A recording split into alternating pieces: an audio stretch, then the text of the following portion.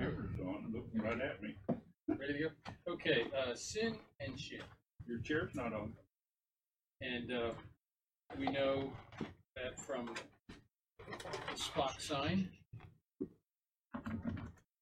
Go ahead. Okay, keep going. Okay, here we go. Two front teeth, sharp, press, eat, number 2. Rulers persecute me without cause, but my heart trembles at your word. I rejoice in your promise like one who finds great spoil. I hate and abhor falsehood, but I love your law. 7 times a day I praise you for your righteous laws. Great peace have I. Great peace have they who love your law, and nothing can make them stumble. I wait for your salvation, O Lord, and I follow your commands. I obey your statutes, for I love them greatly. I obey your precepts and your statutes, for all my ways are known to you. Great stuff. That was a funny starting. I forgot to turn that on. I forgot to turn that on and plug this in. So that was a little bizarre. That was, well, I just, it's been a long day. So where are we? We're in the 28th of July. Okay. No, 25. 25. That's right, because 28th is Sunday. Okay, 25th of July. We got a few things. First one is we had the Superior Word satellite in Kenya, and he went and got us another church in Rwanda. So we have a Superior Word satellite in Rwanda now as well. So if they're listening, we want to welcome them.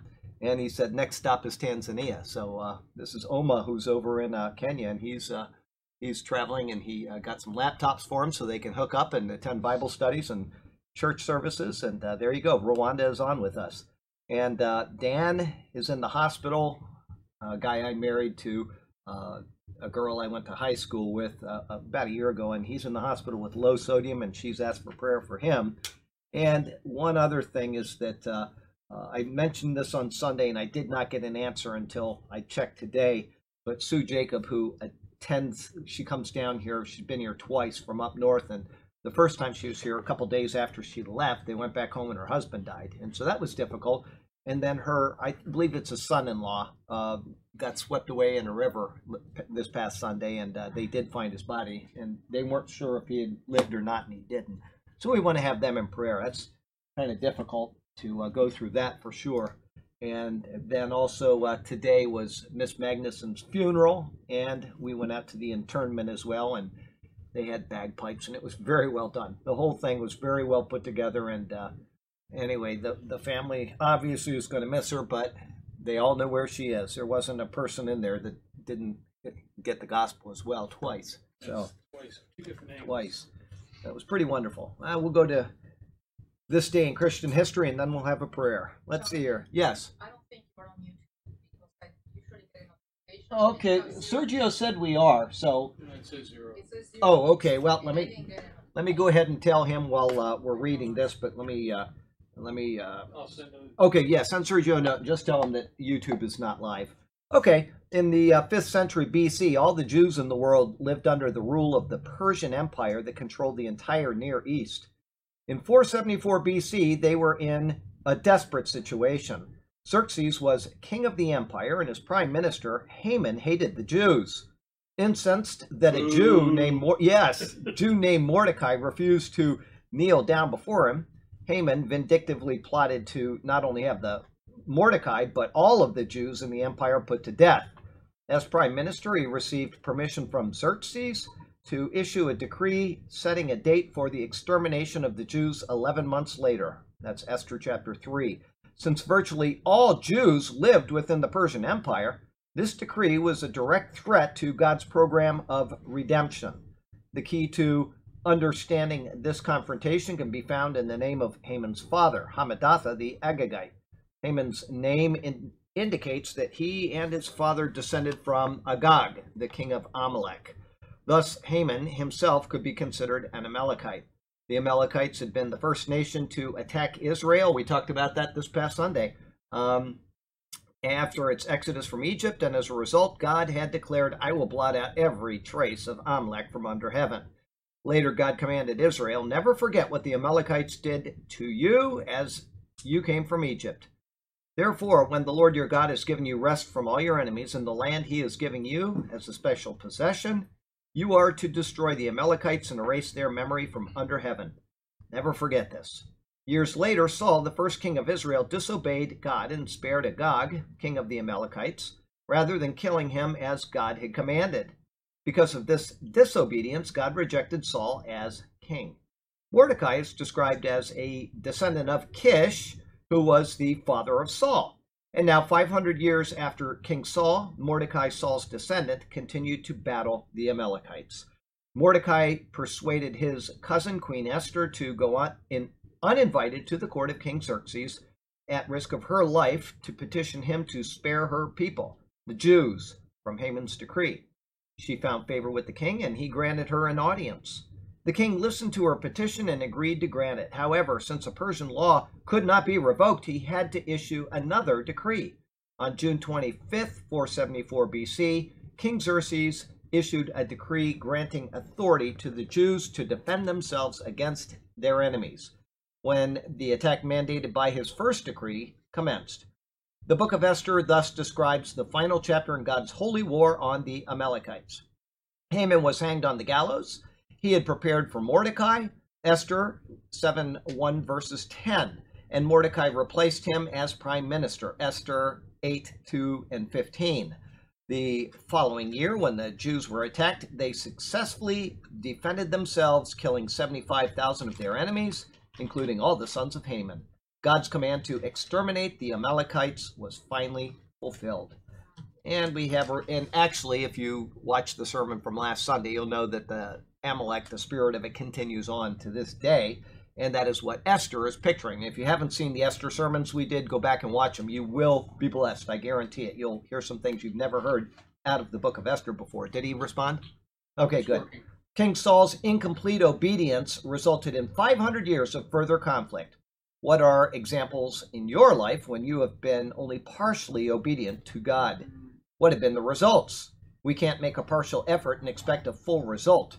God expects full obedience. And it says in Matthew 28:20, teach these new disciples to obey all the commands I have given you. Funny, I listened to a sermon on the way up to the funeral today, which Chuck Swindoll did on exactly that verse. So good stuff there. Heavenly Father, we thank you for the chance to come into your presence and to share in your word. And we are grateful for now that we have closure on the life of Miss Magnuson, and we know that she will be raised at the sound of the trumpet just a moment before we are. And boy, that's worth all of eternity, seeing your face first. Wow. So we'll be taken up to the clouds together with her someday and all of the other saints. And may that day be soon. But until then, we just are grateful for the chance to have known her, and we pray for her family. We pray for the other things that were mentioned there, and we thank you for the people in Rwanda who have joined us at the Superior Word, and we ask that you bless their time and just help them to grow in their knowledge of Christ and in your word. Lord, we just commit this Bible study to you, and we pray that it will be handled properly, and that if there's any deviation from what you would expect, that people would check that out and alert me, and we'll get that doctrine corrected. But we do pray that our doctrine is appropriate. And we thank you for this chance to be in your presence, and we thank you in Jesus' name. Amen. Amen.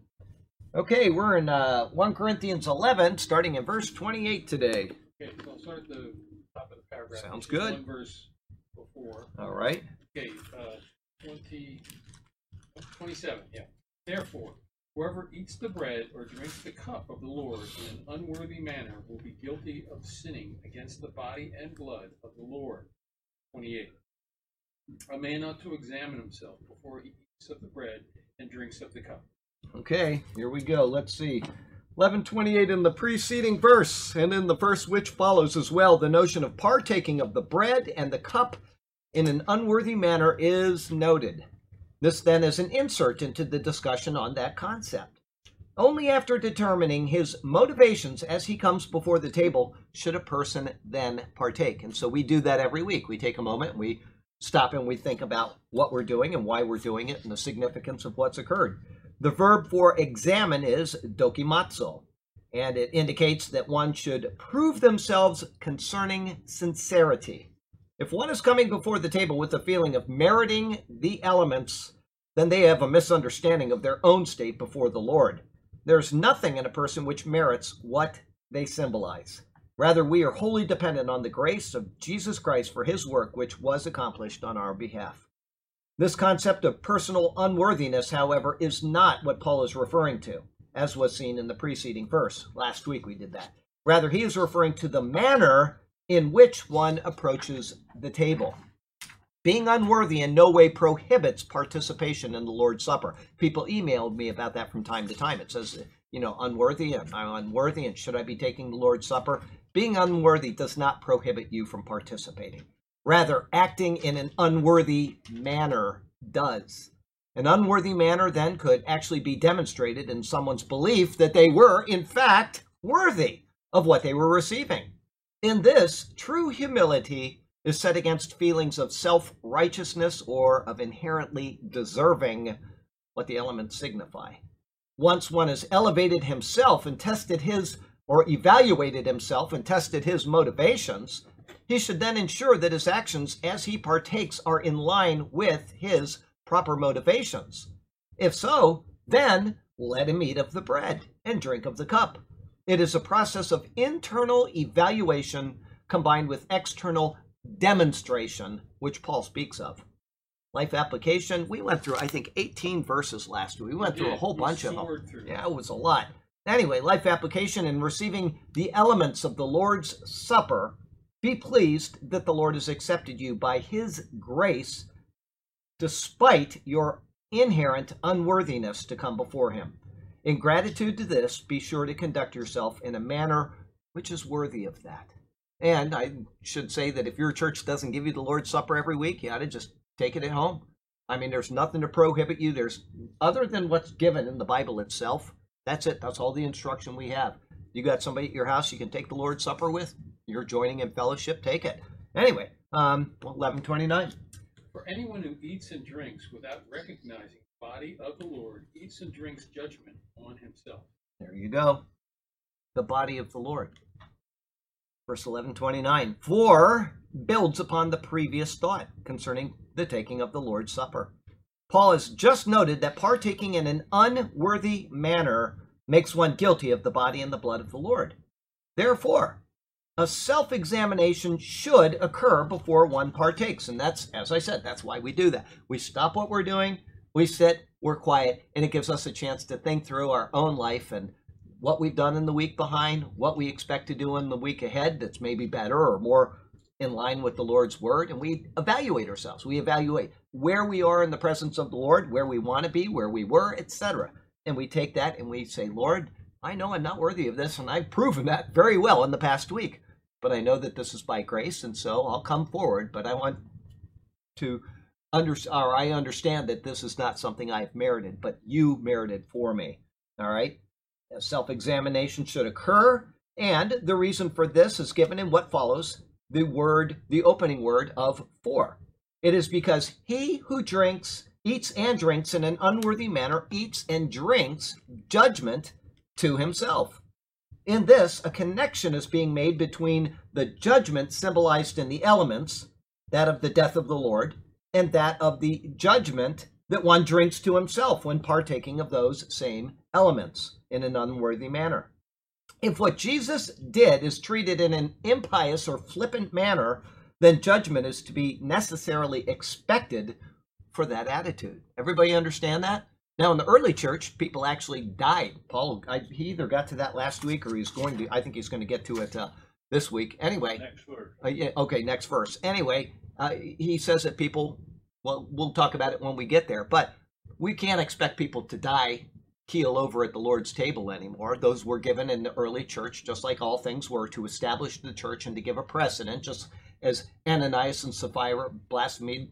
They lied against the Holy Spirit, and they were called home. Well, people have done that 10 billion times since then, and nothing has happened. But the precedence was set, just as you saw in the Old Testament. When the first person broke the Sabbath, what did they do? They stoned him to death. That's right. When things happen, there's always a precedent. And the reason why would the Lord do that? Why would he give a precedent or give a command, or in this case, it's an exhortation, but it's also a command, even though it's something that we can disobey. without being killed. But why would he give a command and then charge the first person that does it, and maybe not somebody later? Why would he do that? In other words, we know. He was holy. What's that? To recognize he was holy. Okay, now that's true, but why would he not do the, like we know that David committed adultery, right? He didn't get stoned, but other people did. Maybe on the first occasion of the Sabbath breaking, what was the other person that he did something and, blasphemed the name of the Lord? And we know the other people in the history of the Bible did that and they didn't get stoned, or they, why would he make sure that the first person was made an example? Well, to show mercy after that. To show mercy after that, that's right. But there's another reason which is tied in with that. It's to show that he is not arbitrary.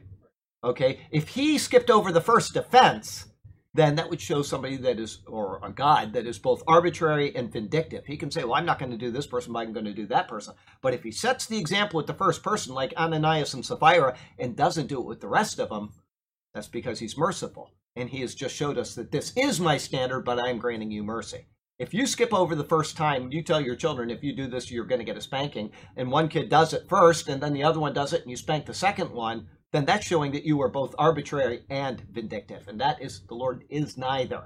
Okay? He is merciful, and he could forgive all of them. But then why give the command at all the first place? Okay? So there you go. That's very good. Good thoughts. Let's see here. So in this, a connection is being made between the judgment symbolized in the elements, that of the death of the Lord, and that of the judgment which one drinks to himself when partaking of those same elements. Okay? If what Jesus did is treated in an impious or flippant manner, then judgment is to be necessarily expected for that attitude. Okay. The type of judgment is explained in the coming verses, which is 30 through 32. It is explicitly noted as temporal, meaning earthly judgment. And this is what should be expected. If a non-believer partakes of the elements, then there's no true meaning to that non-believer and what they are doing. Therefore, no true judgment would work to correct their unbelief. Why bother, right? However, if a believer, which is whom Paul is implying in his words, partakes in an unworthy manner, then a temporal judgment resulting in temporal punishment should be the logically expected outcome. They are already saved by Christ. Therefore, what they need is correction in this life, not in the next. And all of this is expected because of not discerning the Lord's body. There was no distinction made between what is holy and what is profane. It implies eating and drinking as if the elements are common, and it fails to make the necessary connection to the work of Christ on our behalf, which is the whole point of taking it every week, is to remember the work of Christ. If we're not doing that, then we are in error. The King James Version has the most unfortunate and confused rendering of eateth and drinking, or drinketh, damnation to himself. Some speculate that the term damnation, which they use, may have had less force at the time of the translation, but this is improbable. A review of the other uses of the word damnation in the King James Version point especially to the punishments of hell. But the word translated here is krima. It is more properly rendered judgment. As Vincent's Word Studies notes, krima is a temporary judgment and so is distinguished from katakrima, condemnation, from which this temporary judgment is intended to save the participant. This mistranslation has caused many to fall into neuroses over taking of the elements, and it has led to many not taking them at all. I've had people email me many times about this issue, saying, I don't take it because I don't want to be damned. It ain't going to happen. If you are a saved believer in Christ, there is no damnation. There is judgment for reward and loss, but there is no judgment for condemnation. But people read these mistranslated parts of Scripture and they get incorrect theology, and they're scared the rest of their life about doing something like taking the Lord's Supper, which we're actually what? Commanded to do. That's right, the two ordinances of the Lord.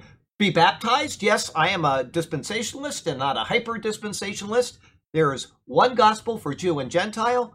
The Jewish feasts, which are not Jewish feasts at all, but feasts of the Lord, are all fulfilled in who? In Christ. He fulfilled them. It is the feast of the Lord establishing the new covenant. Everything he did was to fulfill the old covenant types and establish the new covenant, showing that he is the fulfillment and anticipation of those in the new covenant. Okay? So that is why we take the two ordinances. We are baptized because the Lord commanded it. He did it after his resurrection, and he did it to all people. He did it for Jew and for the, begins with N, ends with Asians. Anybody? The nations, the Gentiles. That's right. Yes. Charlie, question. Yes. Being baptized. Yep. It says in the gospel, one or two witnesses. No, it doesn't. All it says is be baptized. There's nothing about witnesses, and they're Person. connected to the baptism. And so anybody can baptize somebody. It doesn't, it is not specified. All it says is go and make disciples, baptizing them in the name of the Father and the Son and the Holy Spirit. Now, if you go to the epistles, Paul will say, yes, I baptize these people. And you could assume that it's a person and a leadership person, but it does not explicitly say that anywhere. Person Anywhere. baptized. I would not do that, because what you're doing when you're baptizing, she asked, they can't hear you online, can the person baptize himself? Now, that the guy in the movie The Apostle, I don't know if you watched that movie, Robert Duvall, great movie. Great movie. The first time I watched it, Mom told me you should watch that movie. Oh, it's so good. And I watched it and I was so angry at Mom. I was furious. I wasted my time on this. This guy's got terrible doctrine. He murdered somebody. He's hiding out. And I missed the entire point of the movie. And afterward, I was lying in bed for days after that thinking, what a movie. What a movie. It took me thinking about to understand. The whole point of the movie is the guy loved Jesus. And he was the most fallible guy in the world. Everything he did was wrong, but he loved Jesus. And there he is at the end of the movie. Oh, I don't want to give it away. If you haven't seen it, watch The Apostle by Robert Duvall. But I will tell you that when I first watched it, I'm thinking doctrine. You know what? Most people in this world don't have any doctrine at all, but they love Jesus. That they just exude Jesus. And so what they need is correction in their doctrine. But don't miss the fact that this person loves Christ. And once I got that through my head and thought about it at night for a couple of days, I went back, and every time I've had a major thing come up in my life, before I get into that major thing, what do, Hideko? I pull out The Apostle and I watch it. Before I was ordained, before I went around the U.S., anytime something big is coming up in my life, I always watch the movie The Apostle, because it reminds me that it's not about doctrine. It's not about crossing every I and dotting every T. I know I got that backwards. I did that intentionally. Anyway, it's about loving Jesus. First and foremost, if you lose your heart for Christ, and I was talking about Hideko with that today, because we heard some people talk at the church, and some of them, or I'm sorry, at Miss Magnuson's funeral, and some of them had some, I would think, a little deficient theology that talked, but they love Jesus, right? And I said, I guarantee you that it is more important that we love Jesus with all our hearts than it is that we are really sound in doctrine. Now, if you're going to be a teacher, you need to do both. You can't just be a sound doctrine, because if you don't have any heart for Christ, what good is it, right? But if you mingle the two together and you say, I love Jesus with all my heart, and I'm going to pursue right doctrine, boy, you're in the sweet spot there, okay? If you're not, then you need to stay just in love with Jesus and not teach. But if you're a teacher, you need to definitely first be in love with Jesus. Both of those go together. Yes, go ahead. Did not the Jews baptize themselves in all those little baptistries they had at the temple? Well, that was a little different. That was mikveh. That was ceremonial washing. Okay, John the Baptist baptized people. Yeah. The disciples of Jesus baptized people. And getting back to the point of the apostle, he baptized himself as an apostle in the movie. Okay, when I saw that, I thought that is not appropriate, and he did it all alone. Well, the reason why we do this is to make a public proclamation of our faith in Christ. And so to baptize yourself really doesn't do anything. Yeah, I'm buried with Christ in his death, and I'm raised to newness of life by the power of the Holy Spirit. Nobody saw it. And the whole point is to say, I am making the world know and seeing that I am willing to follow Christ. And some people do this at the expense of their lives.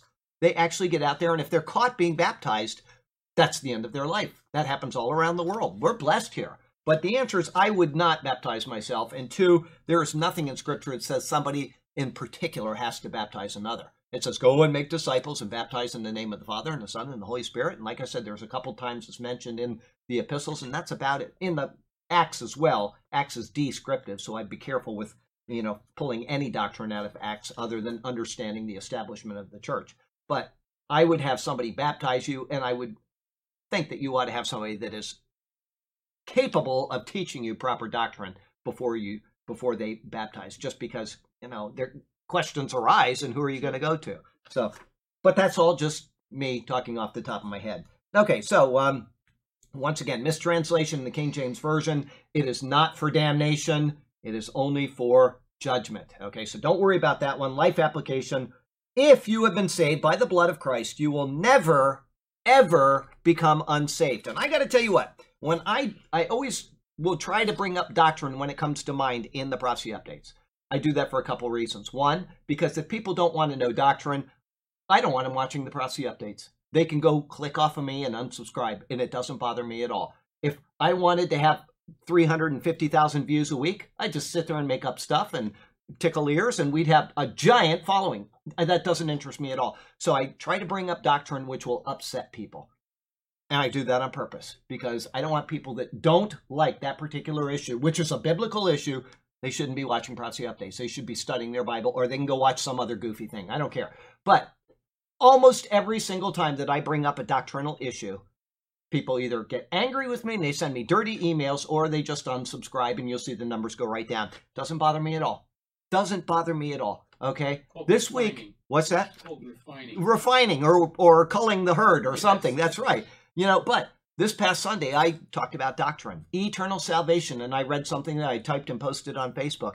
I didn't get one dirty email. Now, I was so surprised because usually people come and, you believe in that? You're going to hell. Once saved, always saved, and blah, blah. Not one. I was thoroughly surprised at it. I don't know what the numbers, because I never look at the numbers anymore. It doesn't interest me looking at numbers. I don't look at the numbers on the Bible studies or the sermons or the prophecy updates. And I actually, if I have to click on a video to send somebody the link, I put my hand over because I don't want to know what the number was or will be. Doesn't interest me. Anyway, having said that, I was thoroughly surprised that people obviously responded favorably to the doctrine of eternal salvation. This shows you've been doing good culling. Yeah, good culling of the herd. That's right. That's exactly right. Actually, when I use the word cull, I usually use the term pack. I said herd here, but a pack is a bunch of dogs, which are unclean animals. And so I use that because, anyway, I know it's not nice of me, but that's what I do. Or sometimes I'll say cleansing the souder, which is, you know what a souder is. It's a place where pigs are. Okay, anyway, life application. If you have been saved by the blood of Christ, you will never become unsaved. However, your actions may have consequences in this life, and they may lead to a loss of rewards in your eternal state. The way to avoid these pitfalls is to know your Bible. That's right, okay, and apply it to your life. Obey God's word. 11:30. No, it's not 11:30. I'm talking about the next verse. Blue light will, the what? The blue light will judge for you The blue light? on the police car behind you. Oh, yeah, that'll be a judge for you. The blue light on the police car. You got to stay away from that one. That is why many among you are weak and sick, and a number of you have fallen asleep. There you go. That's the verse right there. Okay, because of the unworthy manner from the previous verse in which the congregants at Corinth had taken the Lord's Supper, Paul says that many are weak and sick among you, and many sleep. In other words, he directly equates their weakness, their sickness, and deaths to their conduct at the meal. There are a couple of things to note about this. One, as he wrote this letter directly to those at Corinth, then his words about the sickness and death must be true. They must be, because he's writing to them and he's told them this, regardless of the reason for it. He's saying that this is the reason, but it must be true that this had happened to these people. Two, as this letter specifically addresses their improper conduct at the Lord's Supper, this certainly happened. So they can't deny that either. And three, because he is tying their health to the improper observance of the Lord's Supper, he, Paul, is fully convinced that this is the cause of the ill health and the death. It is a spiritual connection between two physical concepts. Concerning the third point, scholars have attempted to equate the physical aspect of the meal, overindulgence, with the ill health and death. But if that were the case, then why would Paul only call them out for their overindulgence and improper attitude during the Lord's Supper? He didn't, right? In fact, he rhetorically asked them, do you not have houses to eat and drink in? If he was concerned about their portly appearance or their overindulgence in wine, he would have said, you are living in an unhealthy way and you will keel over from it someday. That's what he would have said, but he didn't do that. But instead, he ties these things directly in with the Lord's Supper. Hello, how are you there, Bones? Their weakness, sickness, and sleep, meaning death, is an idiom for death to the follower of the Lord. Everybody got that? When Paul says sleep, he is speaking about death, just like Miss Magnuson today. Some people actually said she's gone to rest. Okay, other people said, well, she's dead or she's gone or what. Everybody used different terminology, but Paul's terminology would be sleep. She is in a sleep. All right. So, although this may have been an occurrence unique to the apostolic period of the church, talking about people being sick and dying from taking the Lord's elements wrong, it may have been, okay, it's unique to the apostolic period of the church. There is nothing to suggest that. If there is ill health or even premature death in a congregation, the conduct of the Lord's Supper should be evaluated. What God chooses to use as a form of chastisement and judgment is up to him. He may not do it in some churches. He may do it in others. I'm not going to second guess it either way. All right. The fact that this is recorded in the Bible shows us that this may occur as an observance when it is improperly conducted. All right. I'm not going to second guess it. I'm not going to say that's the reason, because people will poke their heads into a church and say, well, you guys are sick, and they have no idea what's going on as far as the Lord's Supper or the attitude of the person who is taking the Lord's Supper. That's something that each one of us has to evaluate and decide ourselves. If we're sick, maybe it's because we're improperly taking it. Or it may be because we're eating the wrong foods, or we've got cancer, or some other thing. So is it prescriptive or prescriptive? I would call it prescriptive. It's Paul's epistles. Okay? He is prescribing something. All right? It does describe what happened. No doubt about it. But he is telling them that this is the reason. So that's why I say it may be, it may not be, and that has to be evaluated, one, by the church, and two, by the individual in the church. Okay, I would say it's prescriptive, but, okay, because the Lord does not always have all Sabbath breakers get executed. We see that. As a matter of fact, you see it right in the book of Nehemiah. It says that the people, Nehemiah is the people coming back to Israel after being judged. And there they were, not observing the Sabbath, and they were doing things that they shouldn't be. It's recorded right there in the book of Nehemiah.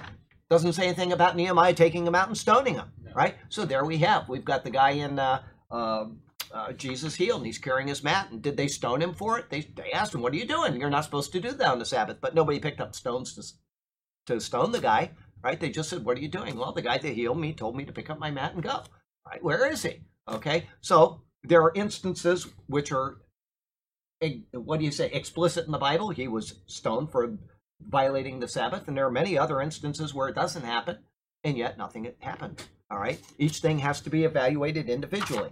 Okay, anyway, here we go. Life application. How God judges is up to God.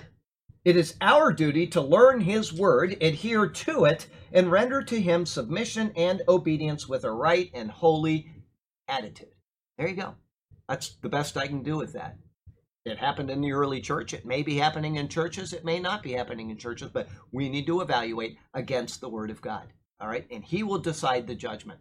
And what does he say? That if the church is completely not doing what it's supposed to be doing, that's right. He's going to take the lampstand out. And that's not something that's sitting on the pulpit where everybody can see it. That has to be evaluated by the people in that church. Is this church even effective anymore? Because if it's not, I am out of here.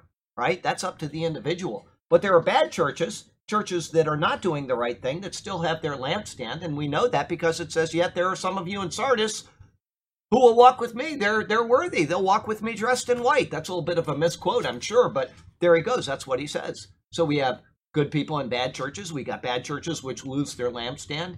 Everything needs to be evaluated against Scripture, and especially our personal walk with the Lord. Okay, 11:31. But if we judge ourselves, we would not come under judgment. Okay. In this verse, Paul makes a change to include himself in his word, saying we.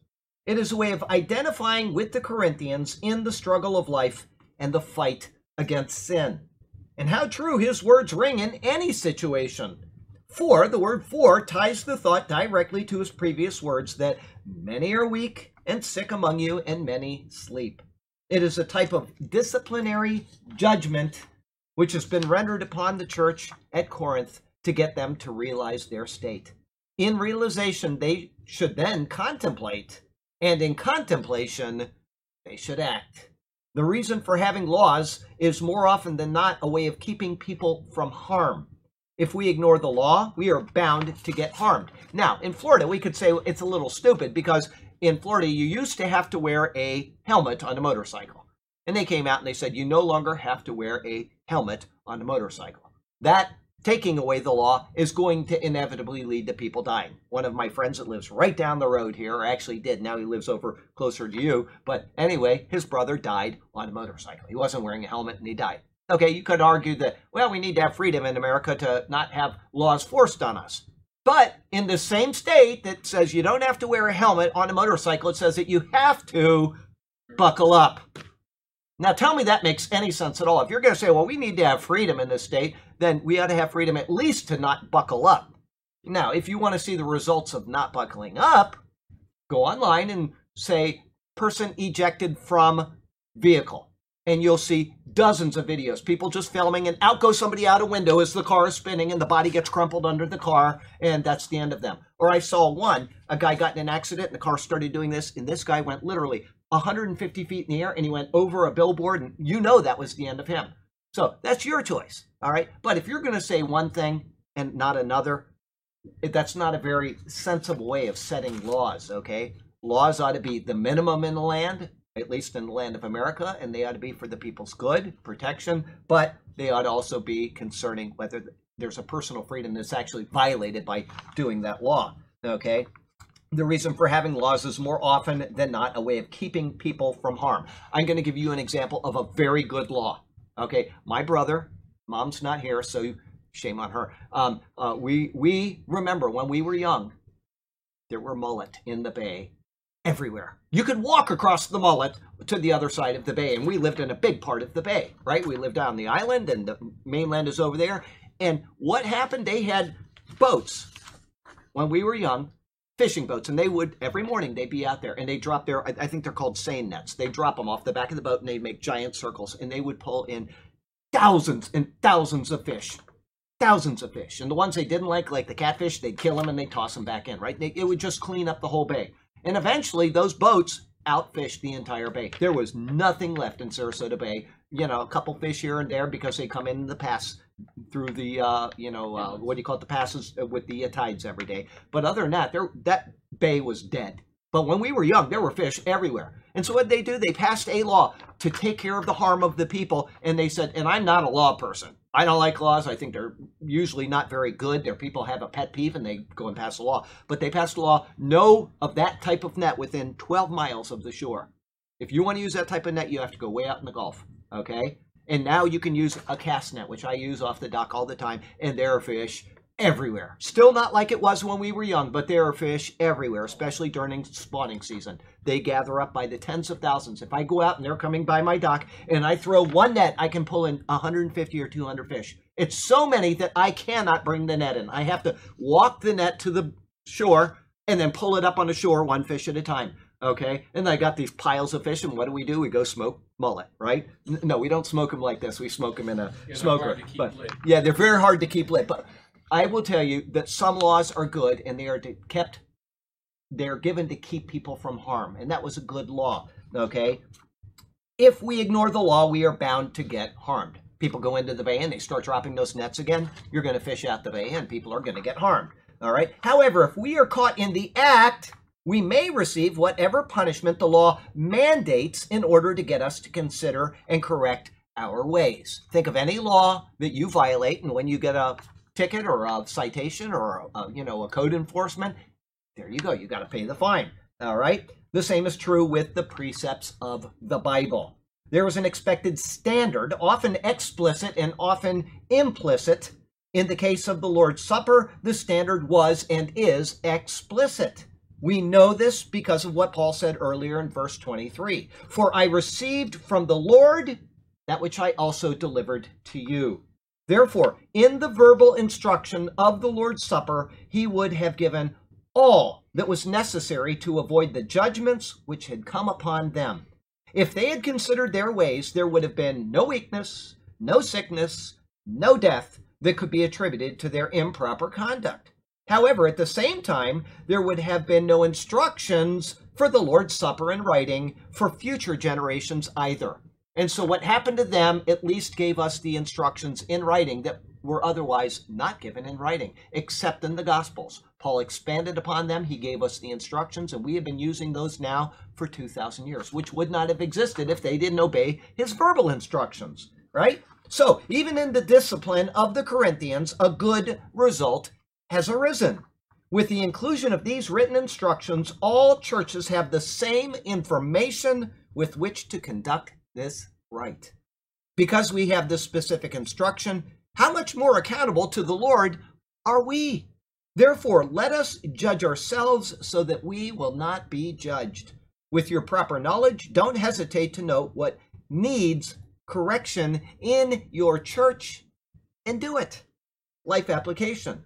Be sure to read, contemplate, and then apply the precepts of the Bible. In so doing, you will avoid many of the pitfalls which it is trying to keep you from. How I cherish my time with you, O God. Each moment as I live, you are here with me. Every single step that I take on the path which I trod, you illuminate it so that I can see. Your word is a lamp to my feet. It is true. It is a light to my path wherever I go. There is never a time that I am without you. I have hidden your word in my heart. I cherish it so.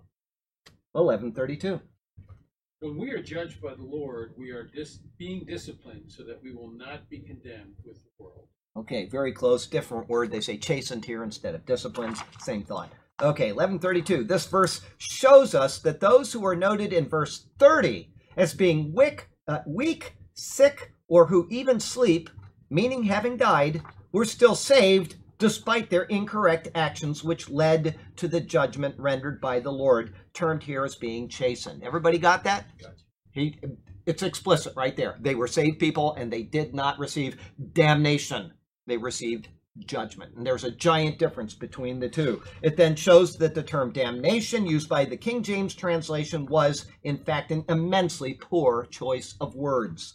There's still salvation for believers who erred in this way because salvation is eternal. That's right. It is forever. When someone believes, they are sealed with the Holy Spirit as a guarantee that they will never again come under condemnation. The point I made on the Salvation is Eternal Prophecy Update, if you missed it, I talked about, all of the points I always talk about, but one of the things that I said was that 2 Corinthians 5:19, sometimes I say it in this class, but I don't always say it during a salvation call. 2 Corinthians 5:19 says that God is not counting men's sins against them. When they are in Christ, he is not counting men's sins against them. If the wages of sin is death and God's not counting sins against you, then you cannot die. You are saved eternally.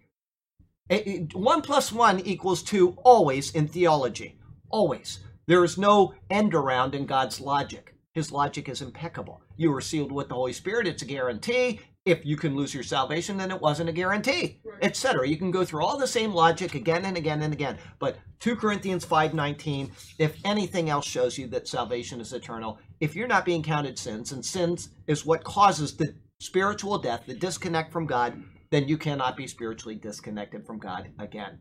It always equals 2 when you have 1 and 1 in the Bible. Okay?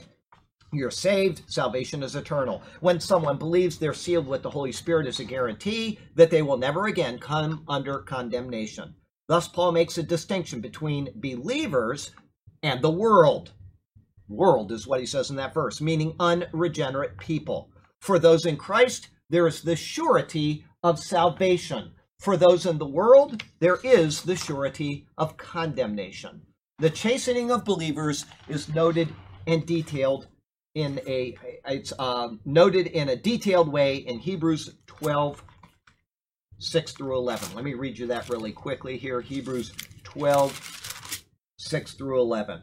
It says, I'll take you back to 5. And you have forgotten the exhortation which speaks to you as sons. My son, do not despise the chastening of the Lord, nor be discouraged when you are rebuked by him.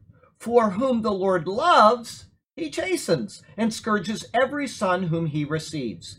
If you endure chastening, God deals with you as sons. For what son is there whom a father does not chasten? I'll continue with the quote in a second, but think it through. If Jews are accepted by God through Jesus Christ and are called sons, and if we are accepted by God through Jesus Christ and we are called sons, then we are all sons of God. There is one gospel, Jew and Gentile. But if you are without chastening, of which all have become partakers, then you are illegitimate and not sons. Furthermore, we had human fathers who corrected us, and we paid them respect. Shall we not much more be readily in subjection to the Father of spirits and live? For they indeed for a few days chastened us as seemed best to them, but he, meaning God, for our profit, that we may be partakers of his holiness. Now, no chastening seems to be joyful for the present, but painful. Nevertheless, afterward, it yields the peaceable fruit of righteousness to those who have been trained by it. Great words. Okay, let's see here. That was Hebrews 12. Life application. Chastening from the Lord has a purpose that is intended to mold us further to his image and to correctly align our lives with his intent for us. Let us look with gratitude to the Lord that his chastening proves that we are legitimate children. Okay, 11:33. So then, my brothers, when you come together to eat, wait for each other. Okay, that's what they weren't doing before. He got through all of this talk to tell them now, instead of doing this, wait for each other. All right, therefore, is given to sum up all of Paul's thoughts starting in verse 17. In that verse, he noted that those in Corinth had come together not for the better, but for the worse. In explanation of that, in comments intended to correct the problem, and in justification of why his directions were so important, he laid out his points in an orderly fashion until verse 32. In an overall summary statement, he then gives them his curative recommendation by beginning with the words, "My brethren." The addressees, despite their mishandling of the matter thus far, were still considered among the fellowship.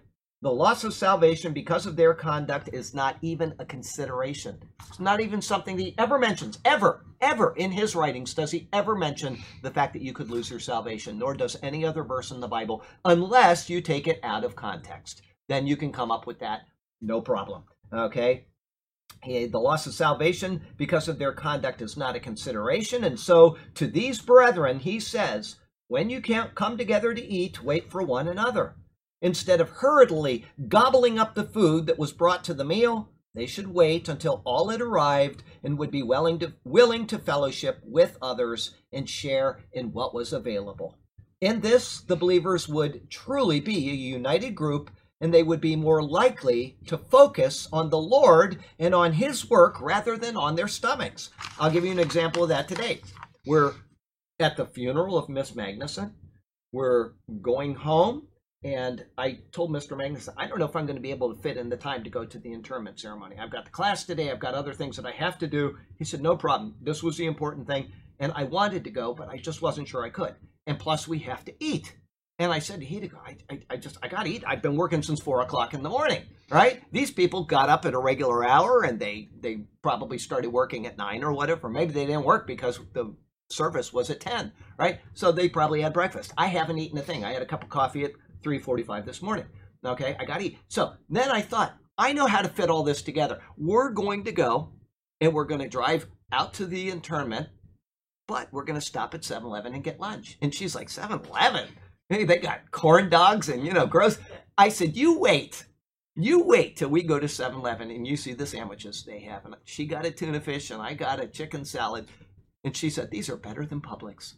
They have really good food at 7. I'm telling you, they have good quality, but they also got the junk. You want the junk, you go over here and you got all the stuff that's bad for you, but they have some really good. Wasn't it good? Look at her. She's shaking her head. And this is a lady that she will not touch anything that's gross. I mean, anything, that thing of Hi-Chew over there, she'd rather starve to death than eat that candy.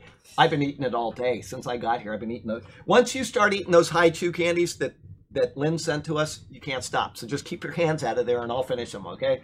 They're marvelous. Oh, they are marvelous. Anyway, here we go. Where was I? Still considered the loss of salvation because of their conduct is not a consideration. And so he said, I read that. Okay, in this, the believers would truly be a united group, okay? and they would be more likely to focus on the Lord and on his work rather than their stomachs. The point that I was making is that we ate on the way out there. We were fed. We also got out to the interment. It was a great time. They had bagpipes. It was marvelous. And then I was able to get home, hurry up, get the work I need to do in the computer, and come here and get the place cleaned. And after cleaning that, then here we have class. So it all worked out. But a good way to consider how this is true would be to think of a prayer meeting. Okay? If people are continuously walking in and out, then the prayer will, by its very nature, be dysfunctional. All right? Do you do that at your prayer meetings? Have people walking in and out all the time? No. You come in, you meet, you pray. It is set. It is something that you do. All right? Concentration will be lost, and there will be a repetition of prayers already offered. And there may even be resentment by those who had been trying to concentrate because of the stream of interruptions. Okay? Life application. A church which is not run in an orderly and pious fashion will inevitably fail to unite in mind and heart on the Lord. The worship will become less he-centered and more me-centered. In all things, let us remember that it is the Lord who is to be exalted during praise and worship. And that's why I'm very punctual with Sunday morning, Thursday, when we do these things. At the second it hits 5 o'clock here, or at the second that it hits 9:45 on Sunday morning, everything clicks on. We do that, and we try to keep the same time every single week because it's about the Lord. And once we start diverting from that, it all becomes about us. You need to be in the same thing, because there are people online that this is their church and they need to feel that they're a part of it. If we start deviating from that, they don't know what's going on, because during the break we've got the music playing for them and they can't hear what's being said. So we need to make sure that everybody is involved in this process. Anyway, 11:34. If anyone is hungry, he should eat at home, so that when you meet together, it may not result in judgment. And when I come, I will give you further instruction. Okay, it's close. Different wording, but same thing. Okay. As is evidenced here, the gathering at Corinth was one which eventually evolved into something like a potluck supper. The term for it was an agape, or love feast. But as the ceremony evolved, it quickly left behind the very purpose that the Lord's Supper was intended to convey. Instead of remembering the Lord and his work, it was a chance to eat and be merry. To avoid this, Paul's words of instruction are specific. He says that if anyone is hungry, let him eat at home. A regular meal belongs in a regular place. The Lord's Supper belongs among the Lord's people. Paul wanted to keep the two separate in order to maintain the dignity of the occasion. He'd already noted the consequences of having not treated the ceremony in a dignified way, in that some were weak, some were sick, and some were even dead. And he didn't want that to continue, lest they also come together for judgment. Again, Paul's words here implied that this is a temporal, not a spiritual judgment. Some translations incorrectly say condemnation here. It's a bad choice of words because, as Paul says elsewhere, there is therefore now no condemnation. That's right, to those who are in Christ Jesus. That's Romans 8:1. Paul has the best intent for those in Corinth concerning both their continued earthly health and prosperity, as well as their spiritual growth in Christ. And his words are recorded to help us in this same manner as well. In closing out chapter 11, he finishes with, "And the rest I will set in order when I come."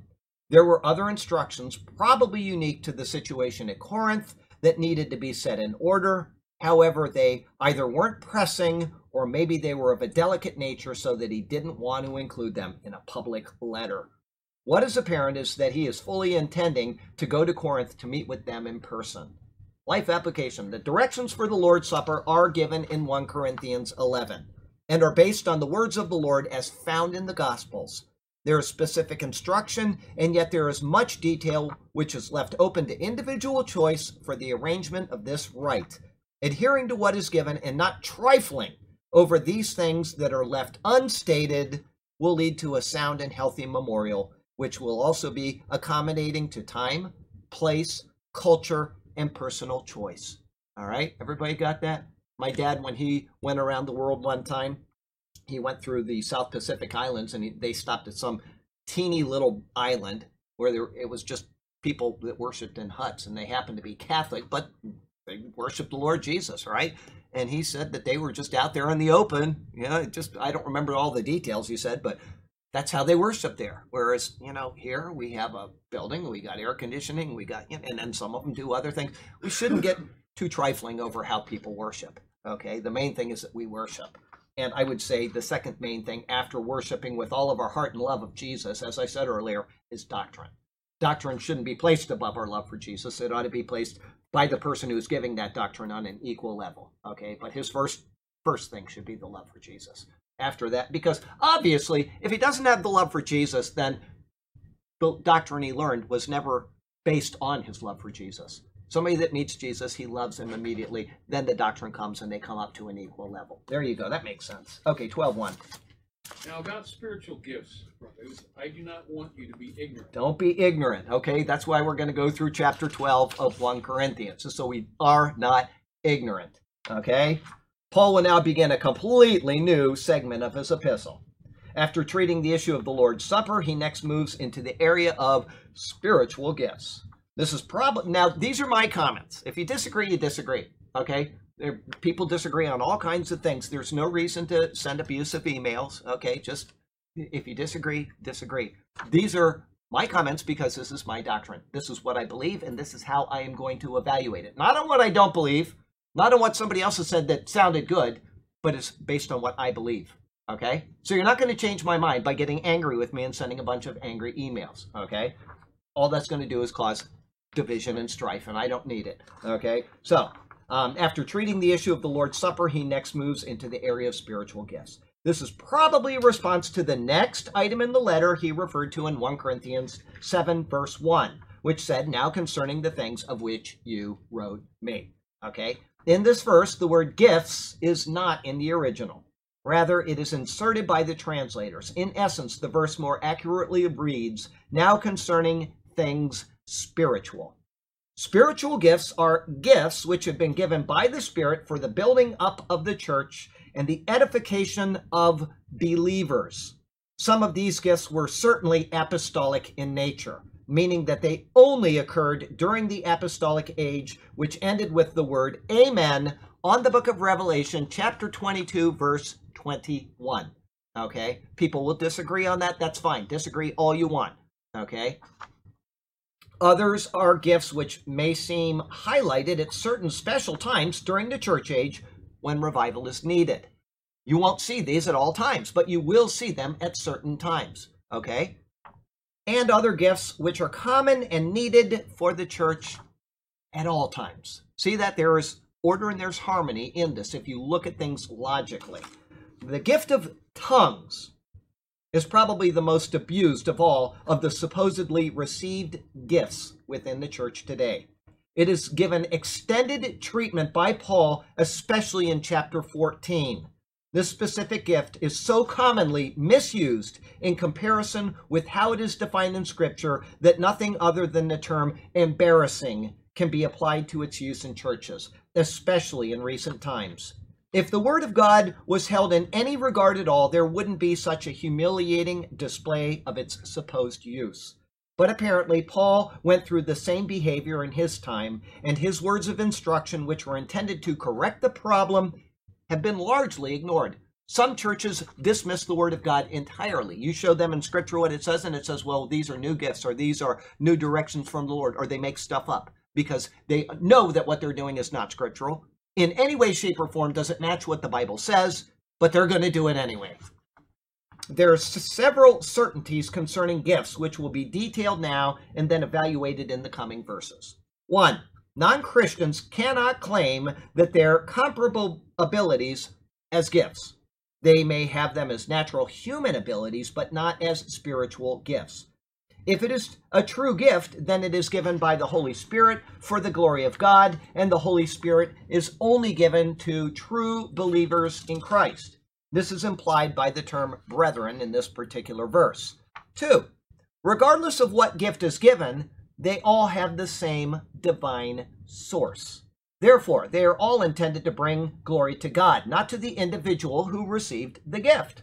3. If a gift is used in a church and its use contradicts the words of the Bible, which has been given by the Spirit, then it cannot be a true exercising of that gift. Everybody see that one there? That's important, especially with tongues, but it's important with all of them. God gave somebody a gift, the Holy Spirit, because that's what the Bible teaches. They're from the Spirit.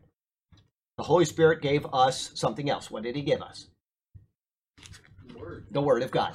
So if you have a gift that you are using in a church and it's not in accord with the Word of God, then it is not a gift of the Spirit in that instance. Okay? I'll read it again, just so you see. If a gift is used in a church and its use contradicts the words of the Bible, which has been given by the Spirit, then it cannot be a true exercising of that gift.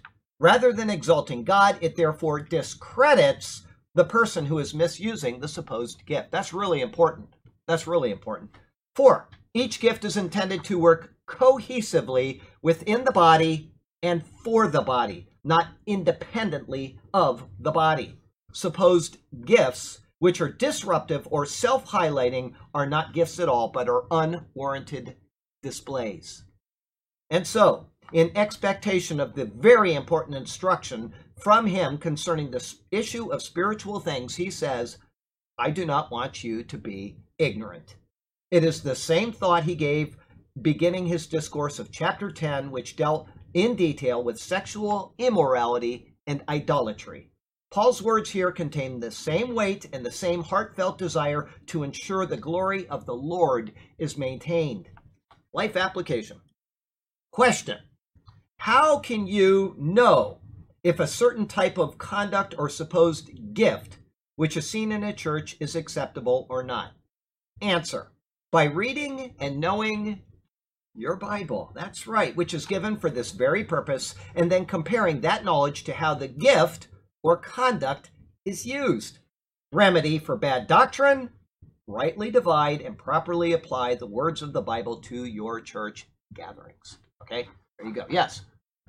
The pastor would be the one that people look up to, Right. or a teacher or missionary, whatever like that. And Ephesians 4, he said he gave these people gifts to the church. And verse 12, for the equipping of the saints, for the work of service, for the building up of the body of Christ. That's right. So if any gift is used for personal attainment, Then it can't be, it's it cannot negated, meet that. yes. That's exactly right. So, you know, he ties these things in and other Again and again, he says the same thing. He's very consistent in what he says. Yes. And that's perfect. Thank you. 12:2. You know that when you were pagan, somehow or another, you were influenced and led astray to mute idols. Okay, here it says dumb idols. Somebody might take objection to that nowadays because of political correctness. Don't say the word dumb. Well, that's what it is. It's a dumb idol. In this verse, Paul is showing a contrast between the spiritual gifts mentioned in verse 1 and that of dumb idols. As Gentiles, and without the knowledge of the true God, they were carried away to these dumb idols. That's what Paul says there. As occurs even today, they're charlatans who pretend to speak for idols or even through idols. Things made of stone, wood, metal, or even plastic. They have no true power and they cannot affect our lives in any way at all. An example of this provides clarity concerning the matter as is seen in Psalm 115, which says, Psalm 115 verses 3 through 8, it says, but our God is in heaven. He does whatever he pleases. Their idols are silver and gold, the work of men's hands. They have mouths, but they do not speak. Eyes they have, but they do not see. They have ears, but they do not hear. Noses they have, but they do not smell. They have hands, but they do not handle.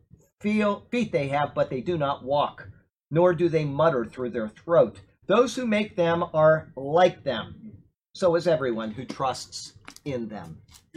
That's almost a quote from Isaiah. Yeah. He says about Very close. That's right. Isaiah 45, I think it is. Yeah. Yep. It is from such a state that these Gentiles in Corinth had been called. They once followed after dumb idols, having been led by them. The word led is from the Greek word apagomenoi. It carries the idea of being seduced or carried away.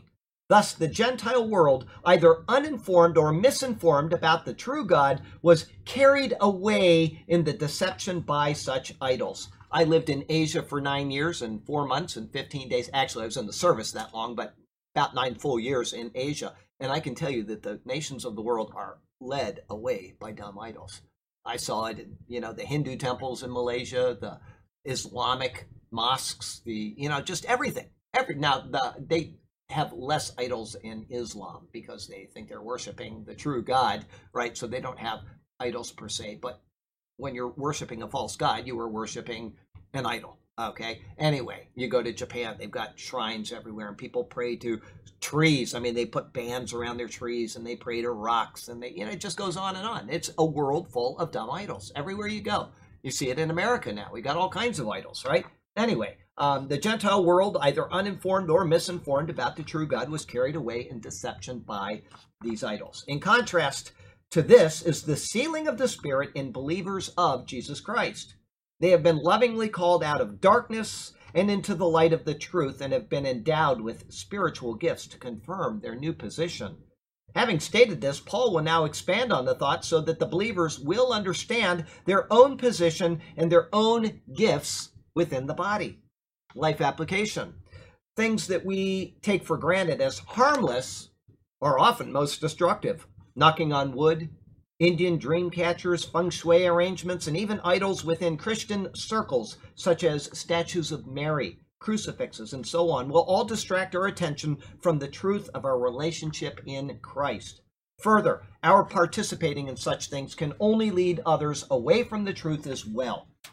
Keep your Bible open, keep your eyes on Jesus, and your prayers to God through him alone. Now, I'm going to qualify one of the things that I said there. I said the word crucifixes. A picture of Jesus on the cross. A lot of people take offense at that, especially because Roman Catholics adore these things. They kiss them, they bow down to them, and all that kind of stuff. But people say, Jesus didn't stay on the cross, he came down. I've heard that a million times in a million Baptist churches, okay? And they only have a cross with nothing on it.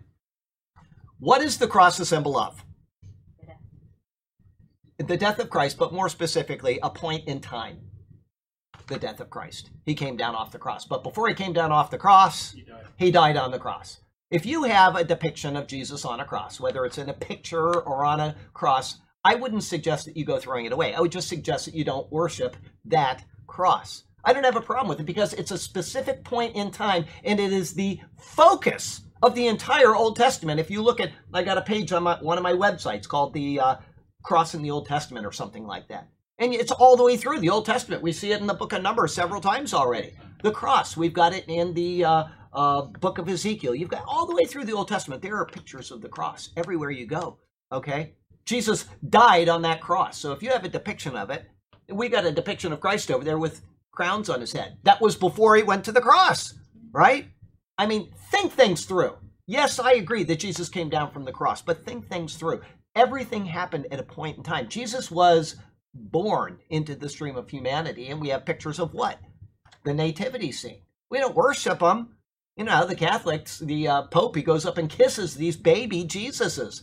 We're not supposed to do that. But keep things in reasonable context in your life, okay? Just my thought on that. Just because we have... Yes, go ahead. At home, when I was little, we had a fireplace. The fireplace in the summer, Mother put a picture of Jesus, a big picture that covered up. Oh. And anytime I walked into the living room, I was always convicted because I always was in the meanest, Jesus always looking at you, little boy. But I would look at that and I'd have to turn away. I knew I had done something that I shouldn't have been doing. Shouldn't have been doing it, and it convicted you. Yeah, but you didn't worship it, did you? No. You didn't go over. Yeah, there you go. Yes. I think he was protecting you from the fire. Yeah, that's right. Reminder. Sorry. Wouldn't it be wonderful in churches? I mean, this is what I picture. Even instead of the cross, to have a picture of Jesus ascending into heaven in a cloud, and you wouldn't even, and it could also be his second coming. Well, that would be nice, and I have no problem with that. But Paul does say in Galatians 6:16 that I will boast in nothing but the cross of Christ. He says, I will boast in nothing but the cross of Christ.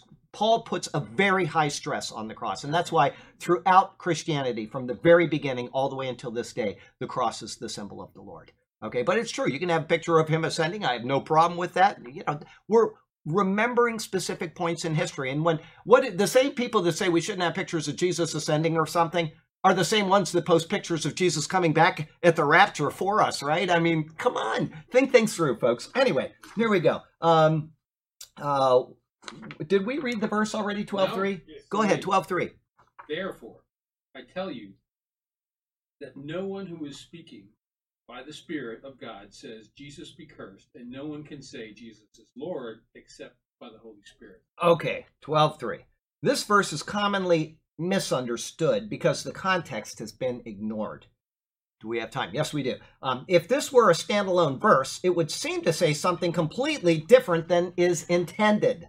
But Paul begins with the word therefore to show us that the entire verse is dependent on what has already been said. He has been speaking of spiritual gifts as opposed to dumb idols. A true spiritual gift is one which is given by the true Spirit of God.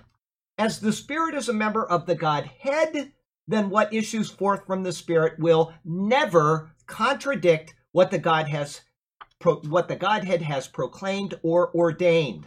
The Godhead is in full agreement in all things, and so any gift which has come from the Spirit will be in line with that precept.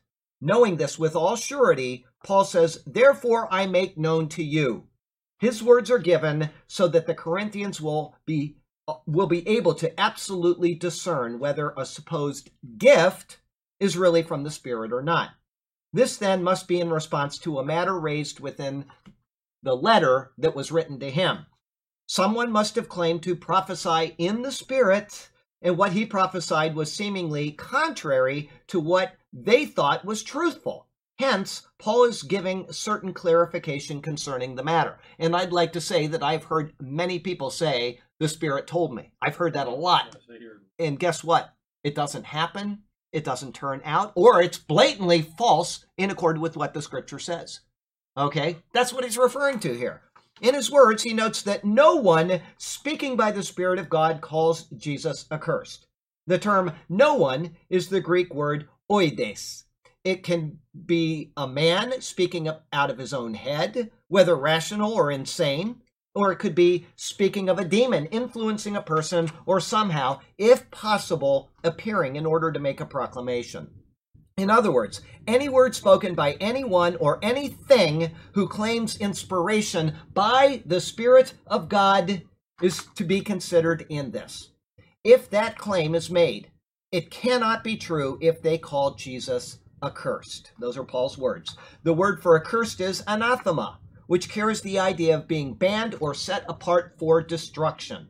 It is impossible that the Spirit would say such a thing through someone, and therefore, if someone made that statement and claimed they were in the Spirit, they would be proven false.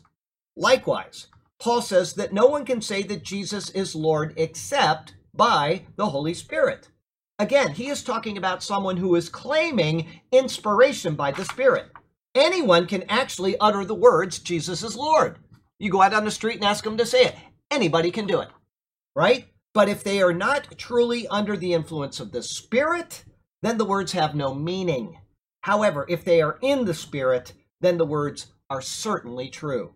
The matter here isn't concerning human ability, but rather influence of the Spirit. The reason why this is important is that there are all kinds of false teachers who stand in the pulpit claiming that Jesus is Lord, but they don't truly believe it, nor are they influenced by the Spirit. This verse cannot be used as a source for following someone simply because they make an oral pronouncement. Instead, it is given as a means of discerning whether a proclamation is truly of the Spirit or not. Life application. As all Scripture is given by God, nothing that Scripture contains will ever contradict itself, nor will it be aligned against the purposes of God. Further, any action within a church which is not in accord with Scripture cannot be of the Spirit.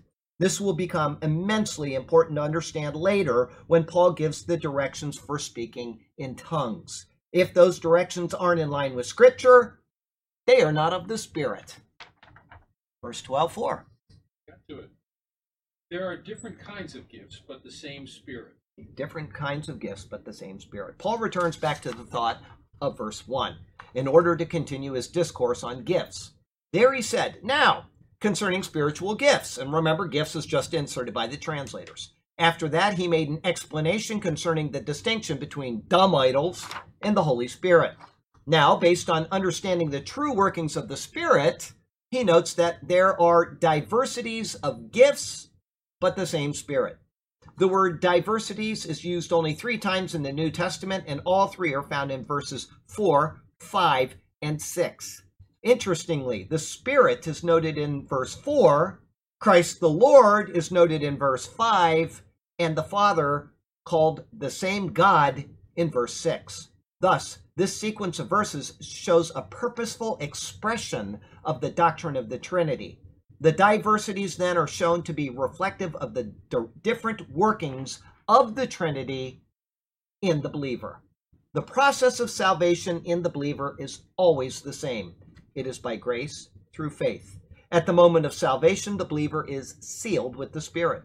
However, from this point, different gifts are highlighted in individual believers, even though the source of those gifts remains the same. When the sun shines on an individual, the result is the same as the light shining on another person.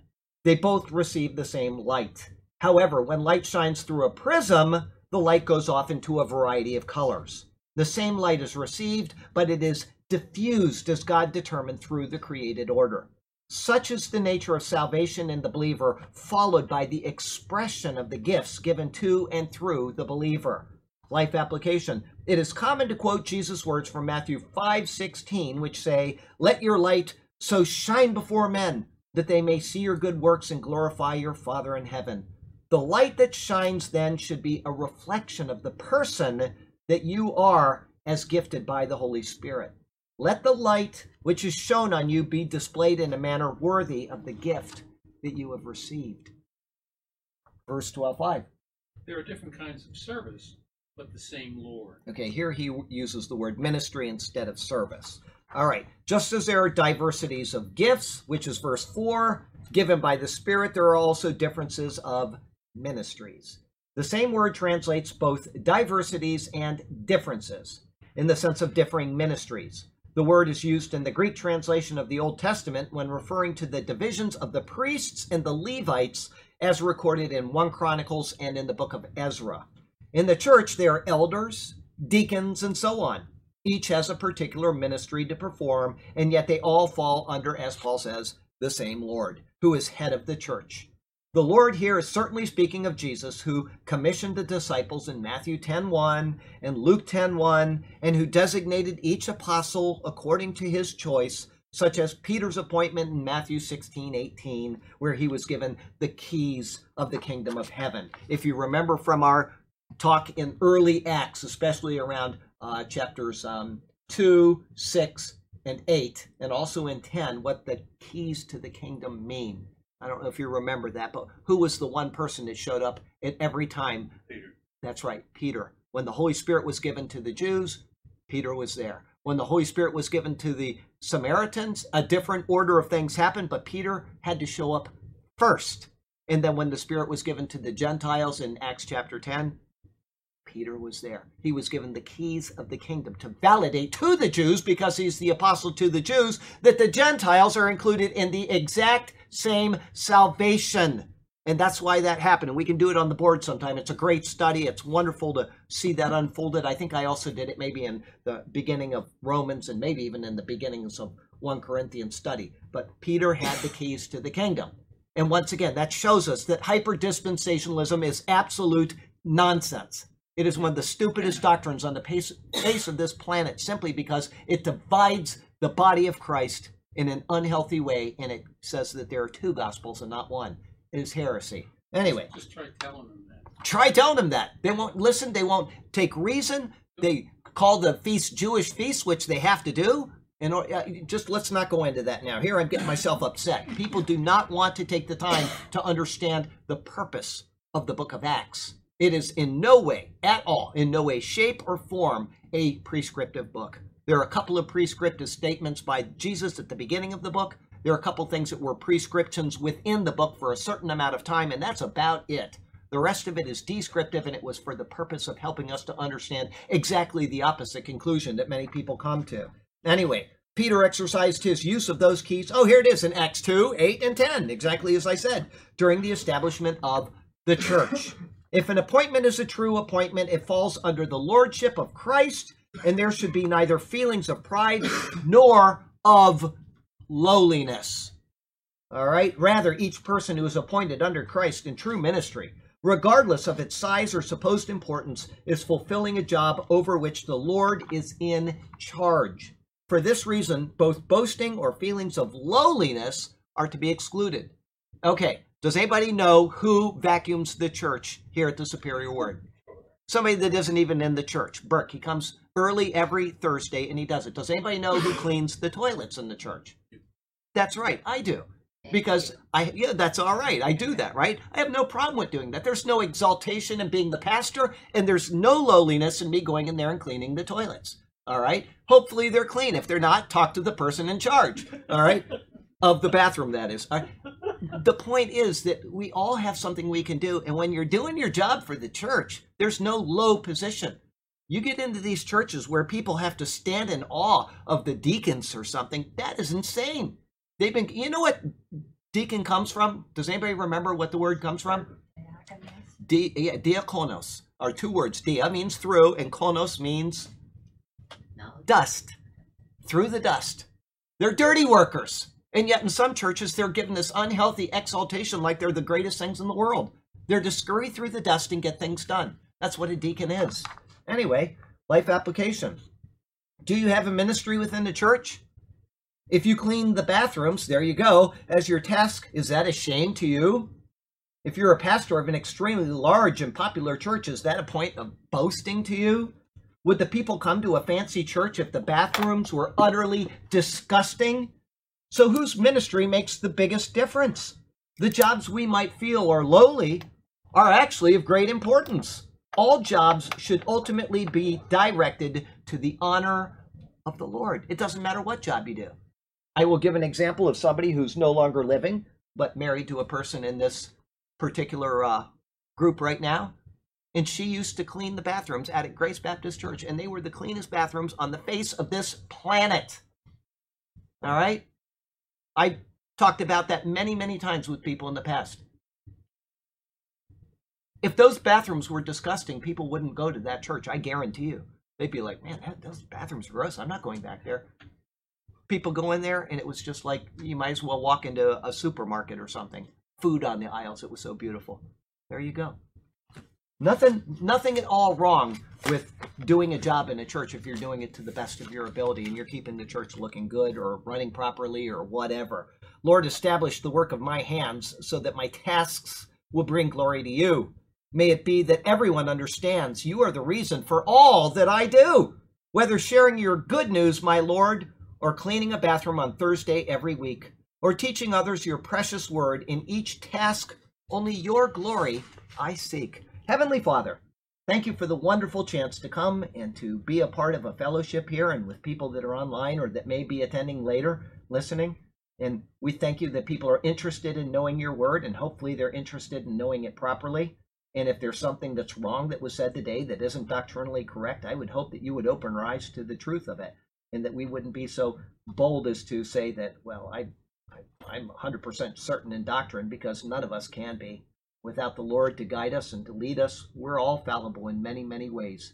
And so we put our trust in you leading us, and that we should follow obediently. Help us to do this, and also be with the people that are here today, whether they're attending online or come later, that you would guide them in their walk with you and in their regular course of life, whether they're at work or whether they're out with people in public, that they would be the best representatives possible for the glory that is the person and who accomplished the work found in Jesus Christ. And so we pray this, that you will be glorified, and we pray it in his name. Amen. Okay, let me back this thing up here. Oops, wrong one. There we go. Say goodbye to